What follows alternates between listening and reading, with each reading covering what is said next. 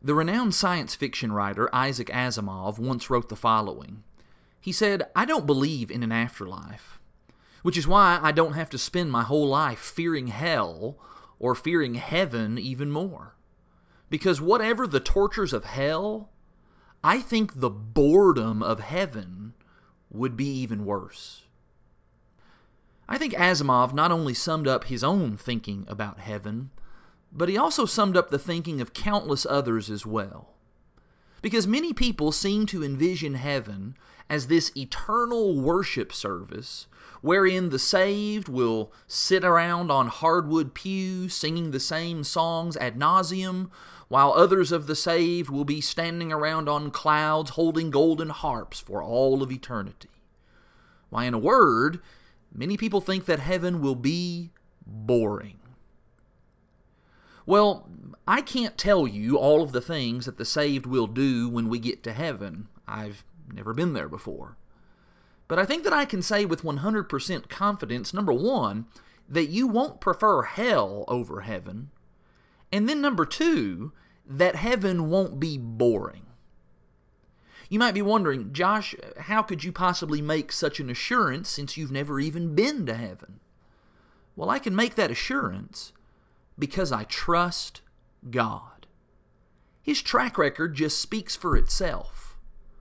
Think about it. Had you been present when Abraham was told to offer Isaac as a sacrifice in Genesis chapter 22, you wouldn't have had a clue as to how God was going to resolve that situation.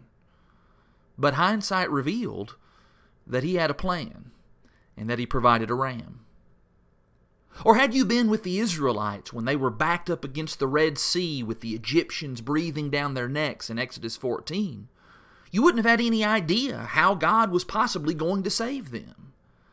But hindsight revealed that God had it figured out as he parted the sea so that they could escape. And had you been present when Jesus was murdered on a Roman cross, you would have certainly been so confused as to how God could allow that to happen and what he was doing.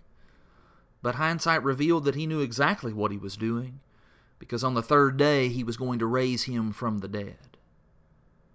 In the very same way, while you and I don't understand everything about how God is going to make heaven this place of eternal joy and happiness, and that it'll be devoid of all sorrow and pain and death, we can still have faith that someday hindsight will reveal that heaven was exactly as he promised it would be. That when verses like Romans 8:18 promise that nothing can compare to the glory that will be revealed in us, we can be sure that heaven will be amazing. As for Isaac Asimov, I'm guessing he changed his mind about preferring the tortures of hell over the boredom of heaven when he died in 1992. As for me, I'm eager, and I'm longing, and there is even a sense in which I am homesick for that heavenly city to which I've never even been. How about you?